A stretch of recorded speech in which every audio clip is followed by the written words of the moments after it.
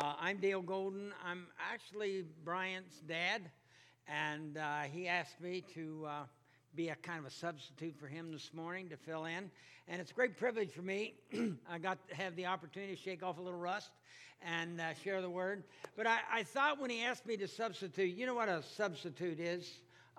You have a window with panes of glass in it.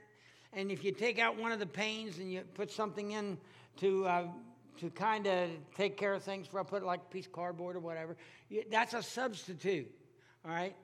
So I'm a substitute, but the old pane will be back next week. And so over there. Anyway, let's get started this morning. He's not here, I can say that, so that's all right. This is the 4th of July weekend. It's really exciting time. Of course, it's a time for families. It's a time that we have barbecues and we got parades and we got all kinds of things, fireworks. But really, July 4th, we're celebrating the birth of a nation. We're celebrating the Declaration of Independence that was signed on July 4th, 1776. When it comes to things like that, history, I'm kind of a history buff. I like history.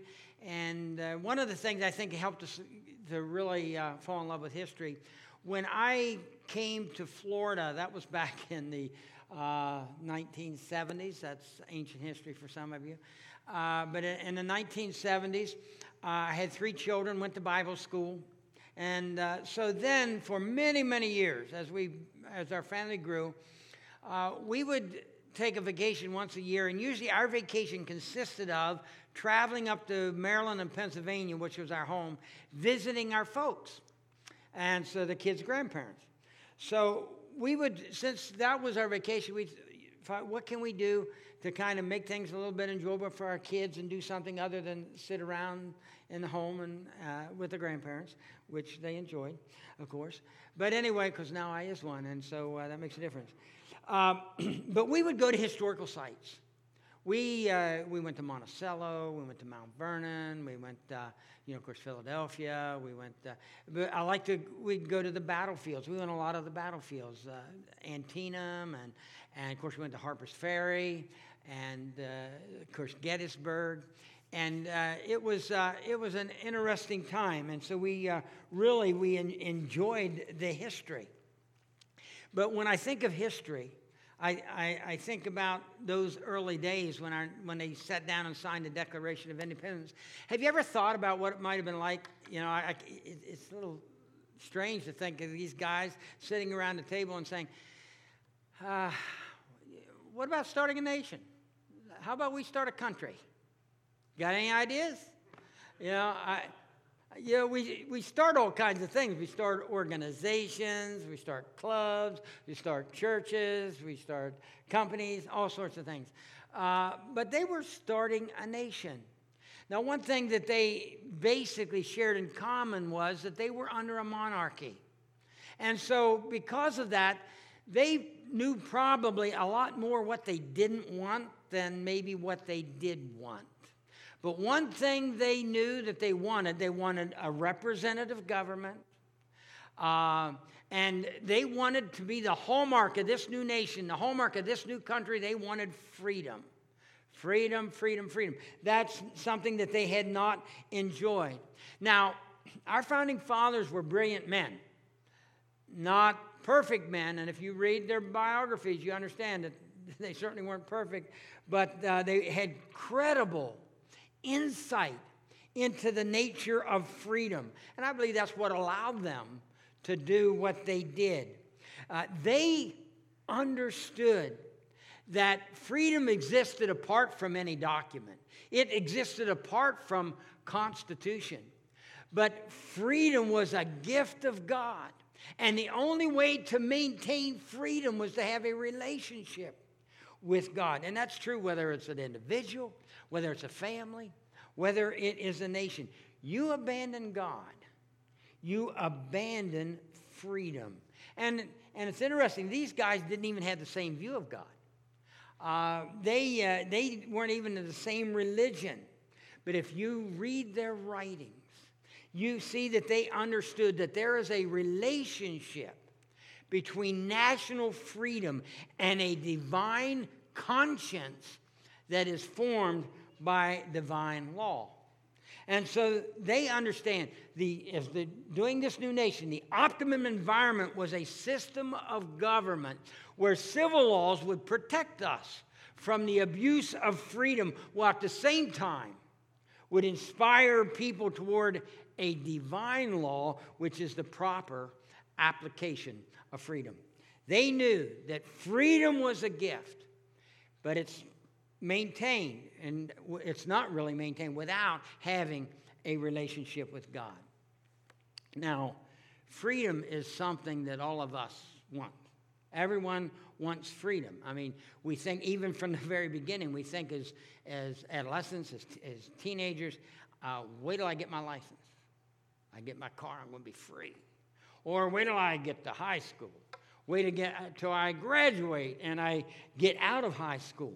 But all these different pursuits of freedom does not end the pursuit. It doesn't stop there. We really replace it with a different pursuit.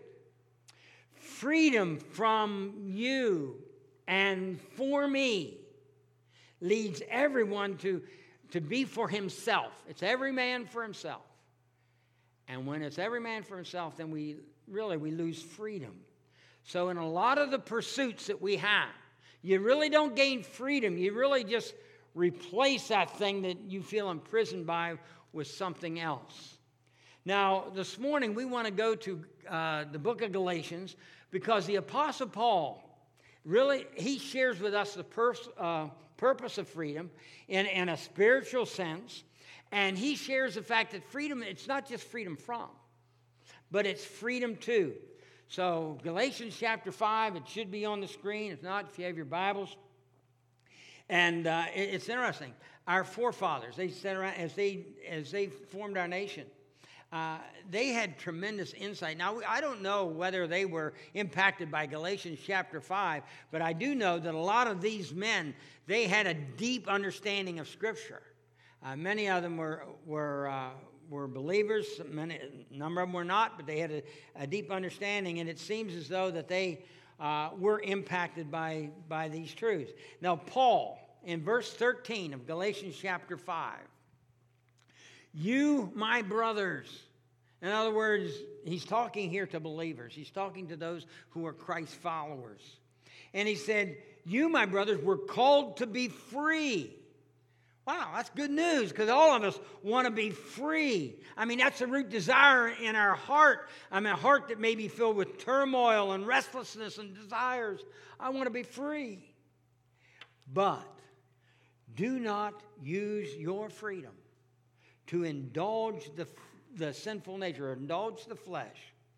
See, freedom that is disconnected from who it's from and what it's for, it has a dark side. For example, it could, a car. You know, you want to have a car. I remember I grew up on a farm, and so we weren't able to go very far. I mean, I couldn't walk out and catch a bus. I couldn't. It's too far to walk. I couldn't go very far. But I was excited about getting my license because when I got my license, I got freedom.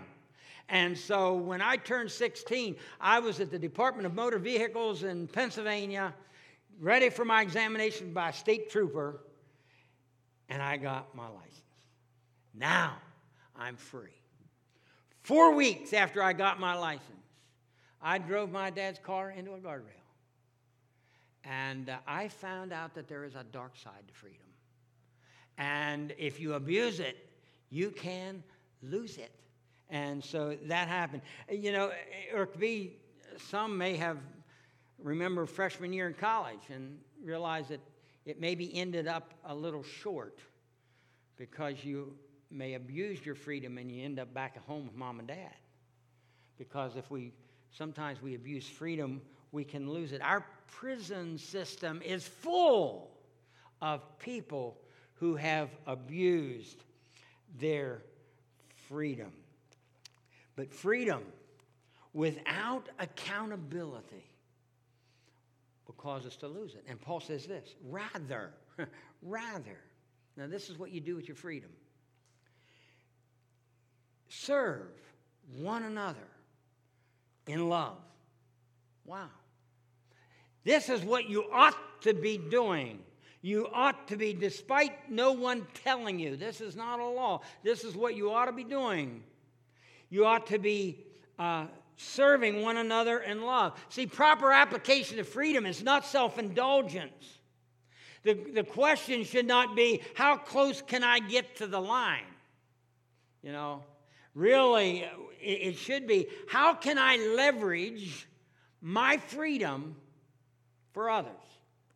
Because freedom has been given by God and is to be leveraged for others. See, it's not freedom for, it's freedom to. Verse 14. The entire law, in the Old Testament, 600 and some laws, all right? And the Apostle Paul said this, the entire law is summed up in a single command. And it's interesting, this single command is now, don't do this. It's really, the single command is do. This is what you're to do. You are to love your neighbor as yourself. Remember, we're to serve one another in love. He said we're to love our neighbor as ourselves. This statement opens up a principle that if applied on the national scale, can you imagine what would happen? Can you imagine if everyone leveraged our freedom in order to serve someone else, to love someone else, love our neighbor? Because, see, if it's just about law, the law is the baseline. It's like I don't go beyond this point. If we're just going to follow law, I don't go beyond this point, this line. But he says in verse 15, and he's writing to Galatians. These are Galatian believers. They were having problems of their own. And then in verse 15, which could really, I think our volunteers could use this for a life verse over in our preschool kids department. Because it says, if you keep on biting and devouring each other, that part especially, watch out, or you will be destroyed by each other. You cannot separate, you cannot divorce the mandate to love from freedom, because if you do, you're going to lose freedom. You'll sink to the level of biting and devouring each other. And sadly, I think we see this a lot in even our nation today, of everyone devouring one another. There is a divine accountability. To maintain freedom, we must maintain faith in God. Verse 16. Now, this is what it looks like for the Christian. So I say, Paul says, live by the Spirit. Live by recognizing, freedom's what is already true, all right? And recognizing it's already true, and then we maintain a divine conscience.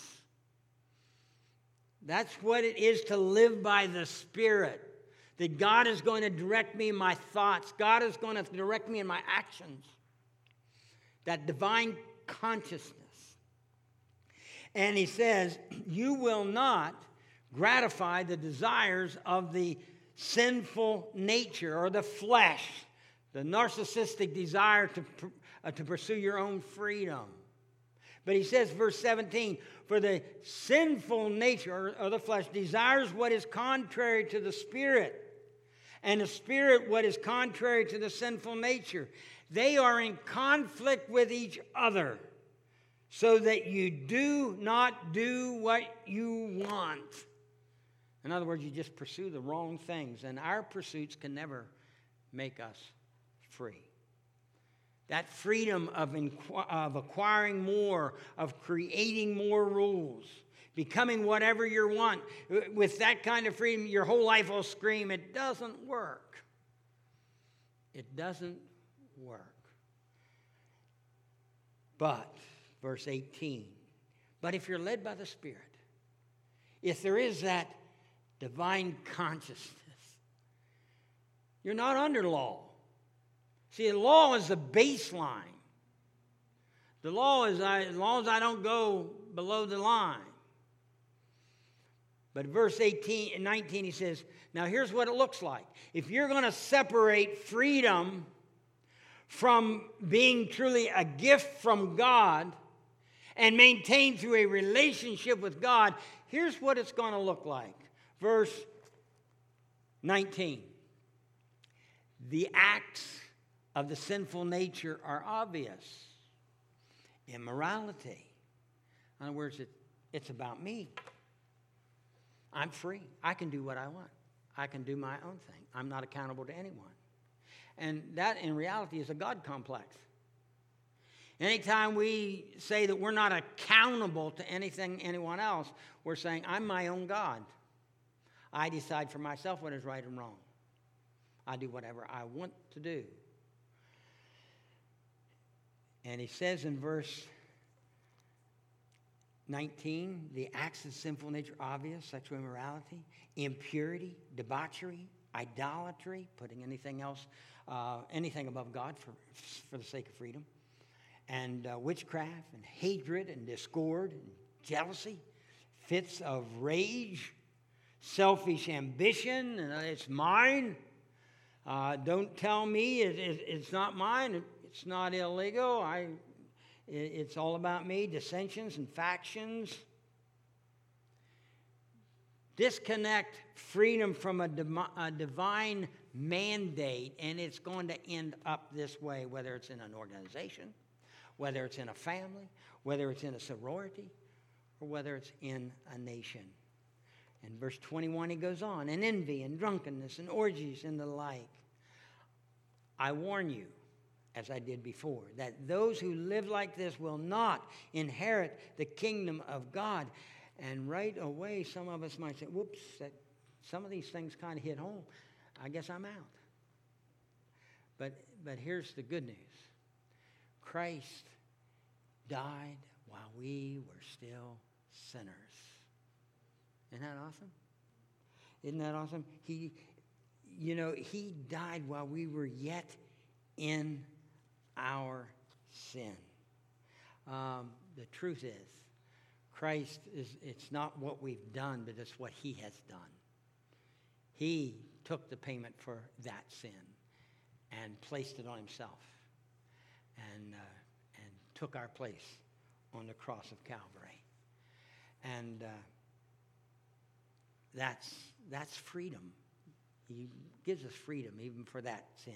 Verse 22, and here's what the proper, verse 22. This is what a proper understanding of freedom really is. It says, but the fruit of the Spirit is what? What is it? Love.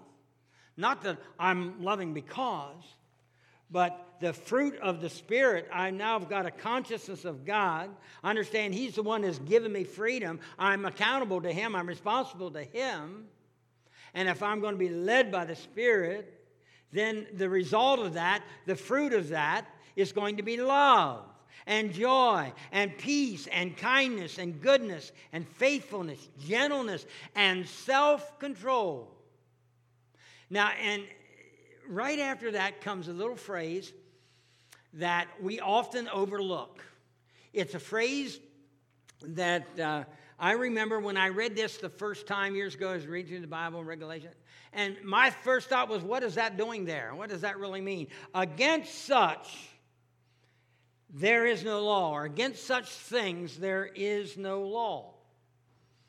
But what he's saying is, you can pass a law that says, don't beat the pulp out of your neighbor. All right? Now, if Pastor Bryant were here, he would say, don't beat the crap out of your neighbor. You'll have to wait for that next week. But you can pass a law, don't beat the pulp out of your neighbor. But you're not going to pass a law about being too kind. I mean, can you imagine, hey, that kindness is getting a little too much. You better cut it off there. We're going to have to take you in. Hey, Patience. Now you're just going overboard with patience. And you don't pass a law about loving too much or being too kind, being too patient. But you pass laws because of people who abuse freedom and do not submit to the fact that God's gifted us with that freedom and we're accountable to Him. And we need to be led by the Spirit. See, the right expression of freedom requires little law. When we're expressing freedom for someone else, you don't need a law against that. It's not freedom from, but it's freedom to. There has to be an ought to. We need to be thinking in terms of being the Spirit of God. This is what I ought to do. Not that I'm my own judge. I do whatever I want. See, the law will never inspire you to go beyond what the law says. You actually lose freedom. I'll be honest with you. When I see a sign that says 70 miles per hour, I've never been inspired to go slower. No. I at least bump up to the line. Sometimes I need to ask forgiveness. But anyway, law does not inspire. You actually lose freedom. And as we apply this nationally, our founding fathers didn't want divine law to become civil law because that would never work. I mean, there were deists, there were theists, there were all different sorts of religion. But what our founding fathers understood was that with the gift of freedom comes responsibility. And there had then to be a national conscience to inspire. And as a nation, the more we disconnect the fact that freedom was given to us by God and we're accountable to God, then there is a need for more laws. And as a result, there is less freedom. Our founding fathers wrote, of course, the Declaration of Independence, and this is a tremendous document that gives us insight into the fact of what they understood about where our freedom comes from. The Declaration of Independence says, we hold these truths to be self-evident. Stop a minute. Wow. In other words, what we're saying is we're not creating something. We're not creating freedom. We're expressing it. It's just self-evident. And that all men are created equal. We're not establishing equality for everyone.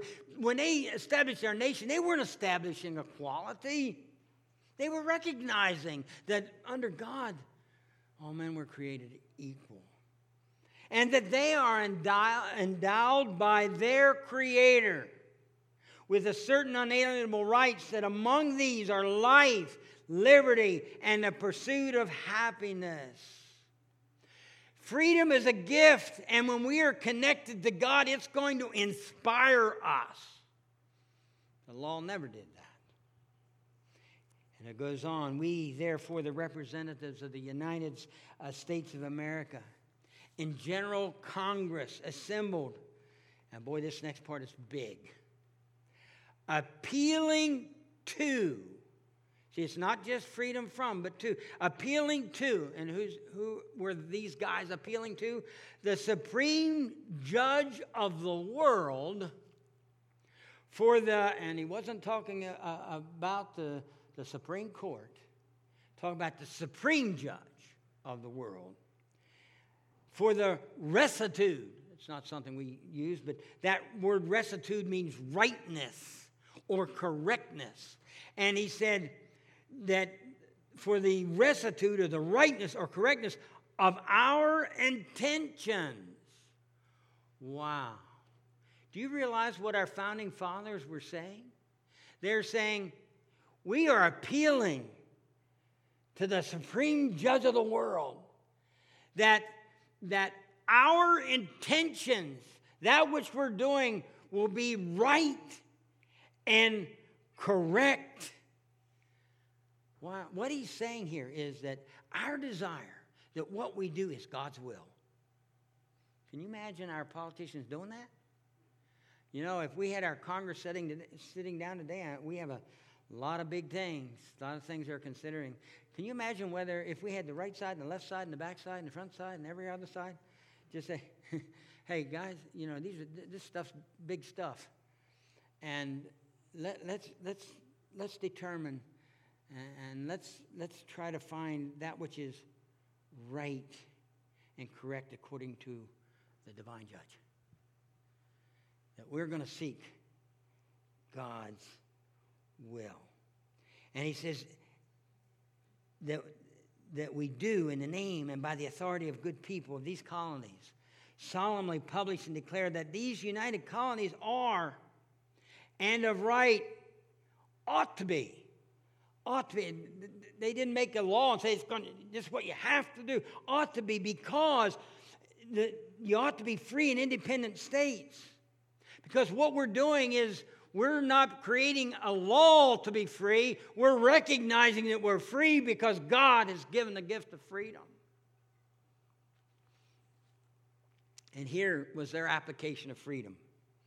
And for the support of this declaration, with a firm reliance on the protection of divine providence, we mutually pledge to each other our lives, our fortunes, and our sacred honor.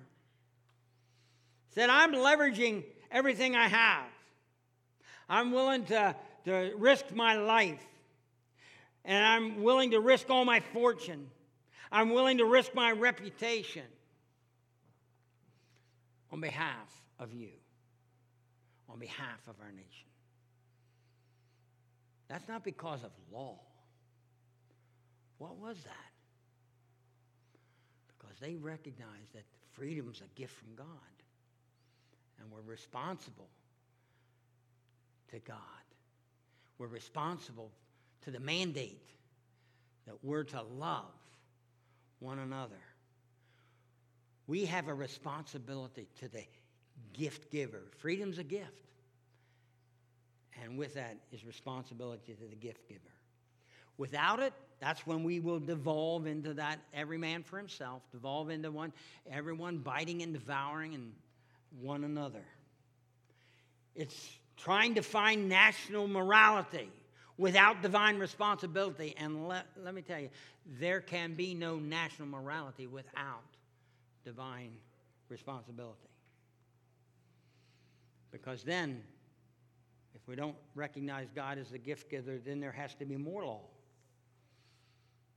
And law never inspires us to greatness. For Christians,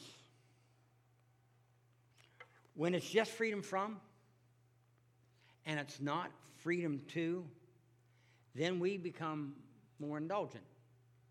In fact, verse 26 says, let us not become conceited, provoking, and envying each other. In other words, it's not freedom in a vacuum. In other words, I can say, okay, I'm free. I can do everything. I will put this little circle around me, and I'm free. And you can have your little circle around you, and you're free.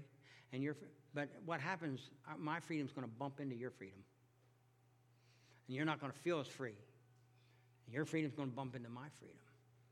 But that's when we look at freedom as just all about me, everything, very self-consumed.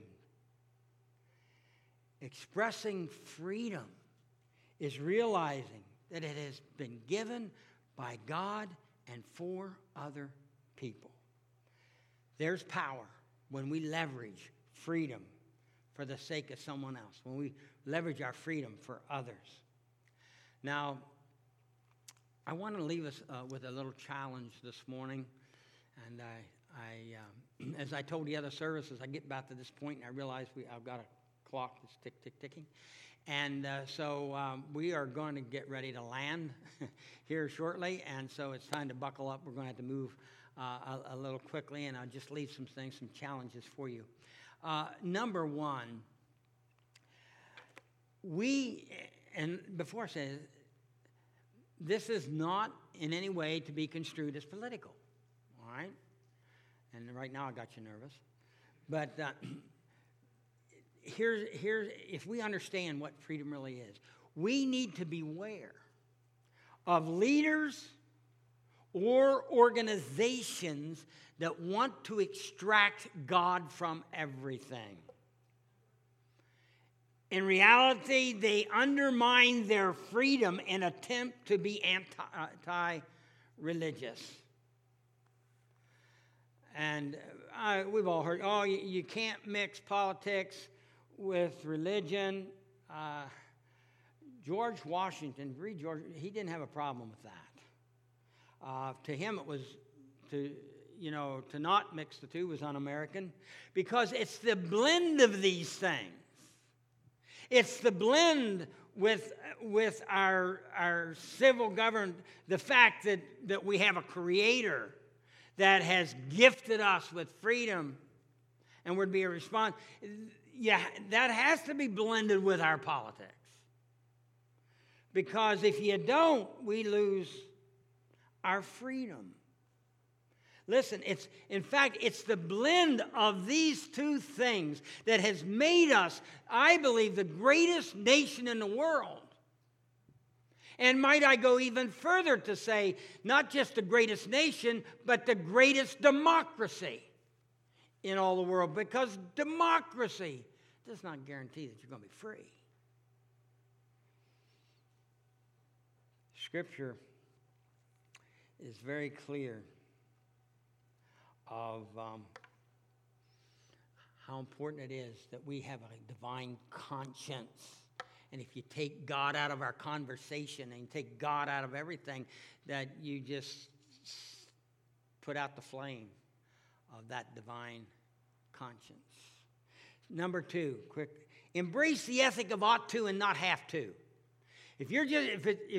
If it's just I have to, then you're going to just follow the baseline and see how close I can get without going over.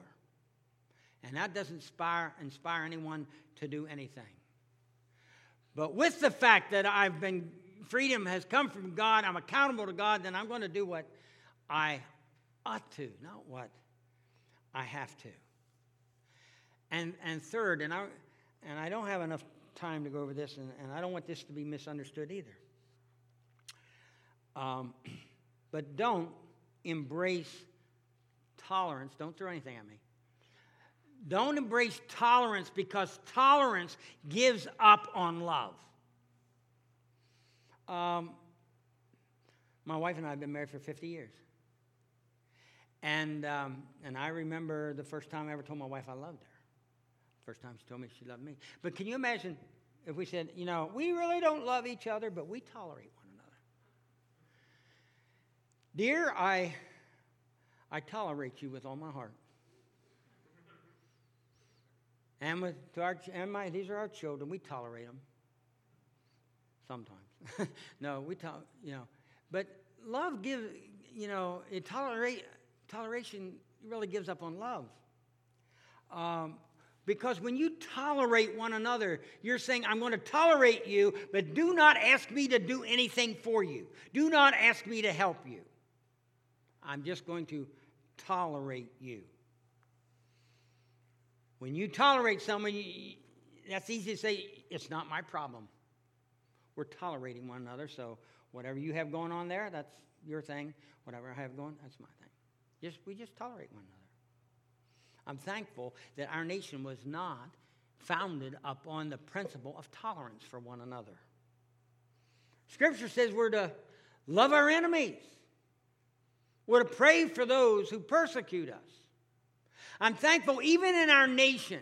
We have enemies. Wow. North Korea, China, Russia, all that going on. But you know what? As a nation, I am thankful there have been times when in these countries they have experienced national disaster. And what did we do? We said, too bad. No, both individually and nationally, we reached out and said, how can we help? Can we send a team in to help extract and find people? Can we send food? Can we send water?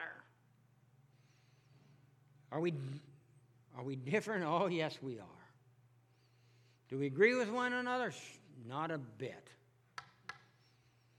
But we're to leverage our freedom for others and to love others.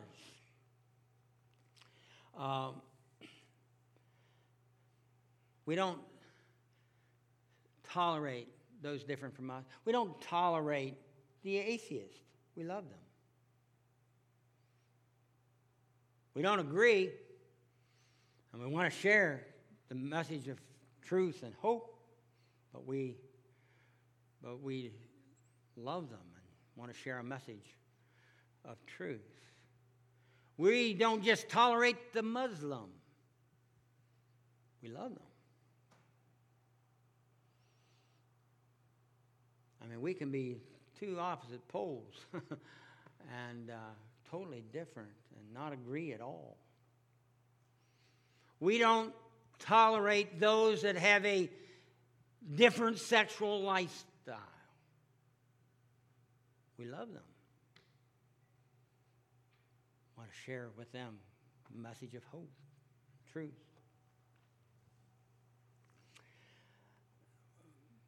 We're to love. And the last thing, don't simply leverage your freedom for personal gain. Sometimes, I'm free. I can do everything, anything, whatever I want. Listen, that's not freedom. That's a nightmare. And it never ends well. Freedom really causes us to get involved with other people. We don't leverage it for ourselves. We leverage it for others. It causes us to get involved and reach out. As we're ready to close this morning, just remember, freedom is given by God and leveraged for others. My prayer for our nation, my prayer for us, that we'd realize that our freedom is from God, and we're responsible to the gift giver. For those of you that are Christ followers, believers, let me ask you this question. Who benefits? Who's benefiting from the freedom that you have? That's a probing question. Who's benefiting from the freedom we have? And are you in bondage that you don't have to be in? All of us desire freedom, whether we're a Christ follower. But even if you're here today and you're not a Christ follower, you desire freedom. But let me just share the fact that Jesus Christ came in order to give you freedom. To give you freedom from the devastation of sin. And He loves you. He loves me. He loves us so much that He was willing to give up the glory of heaven to come and to provide a way that we could be spiritually free from sin. Jesus Christ loved us enough to go to the cross of Calvary and to bear upon His body our sin, to take our place. He offers you freedom, hope, and purpose, and a future. And all we must do is realize, acknowledge the fact, yes, I don't have to be convinced that I've sinned. But I believe Jesus Christ is who He says He is. I believe He's God who came in human form. And He came in order to die a death I could not die and to pay a price I could not pay. And make it possible that I could have a life with Him and have freedom from the bondage of sin. And all He says was that if we believe, we acknowledge our sin and believe that Jesus Christ is who He says He is, God paid it all. And we say, Lord, I don't, it's hard to comprehend it all, but I know that I could never do enough I know there's nothing I could ever do to save myself, but I believe that Jesus Christ made it possible through what he did on Calvary. And Lord, I believe and I trust. And I invite you into my life to be my Savior. And we will experience a life that is unshackled from the prison of regret, of impulses, wanting more, boredom, bitterness, uninspiring law. We experience passion that comes from leveraging our freedom for others. His truth will set you free. Father, thank you for loving us. Thank you for Jesus Christ, who willingly gave it all on the cross of Calvary. Lord, I pray for our nation. I know that, Lord, we see just a diminishing of that divine conscience that we need. To realize that, Lord, our freedom is from you, is a gift from you. And Lord, I pray that we'll not lose sight of the fact that we are accountable to our gift giver. I pray for our leaders. I pray that they will understand it, that they will realize that which has made America what it is. And Lord, I pray for us individually. I pray, Lord, if there's anyone here without Christ, that this will be the day they'll invite Christ in their life. Well, thank you, Lord, for what you do in Jesus' name. Amen.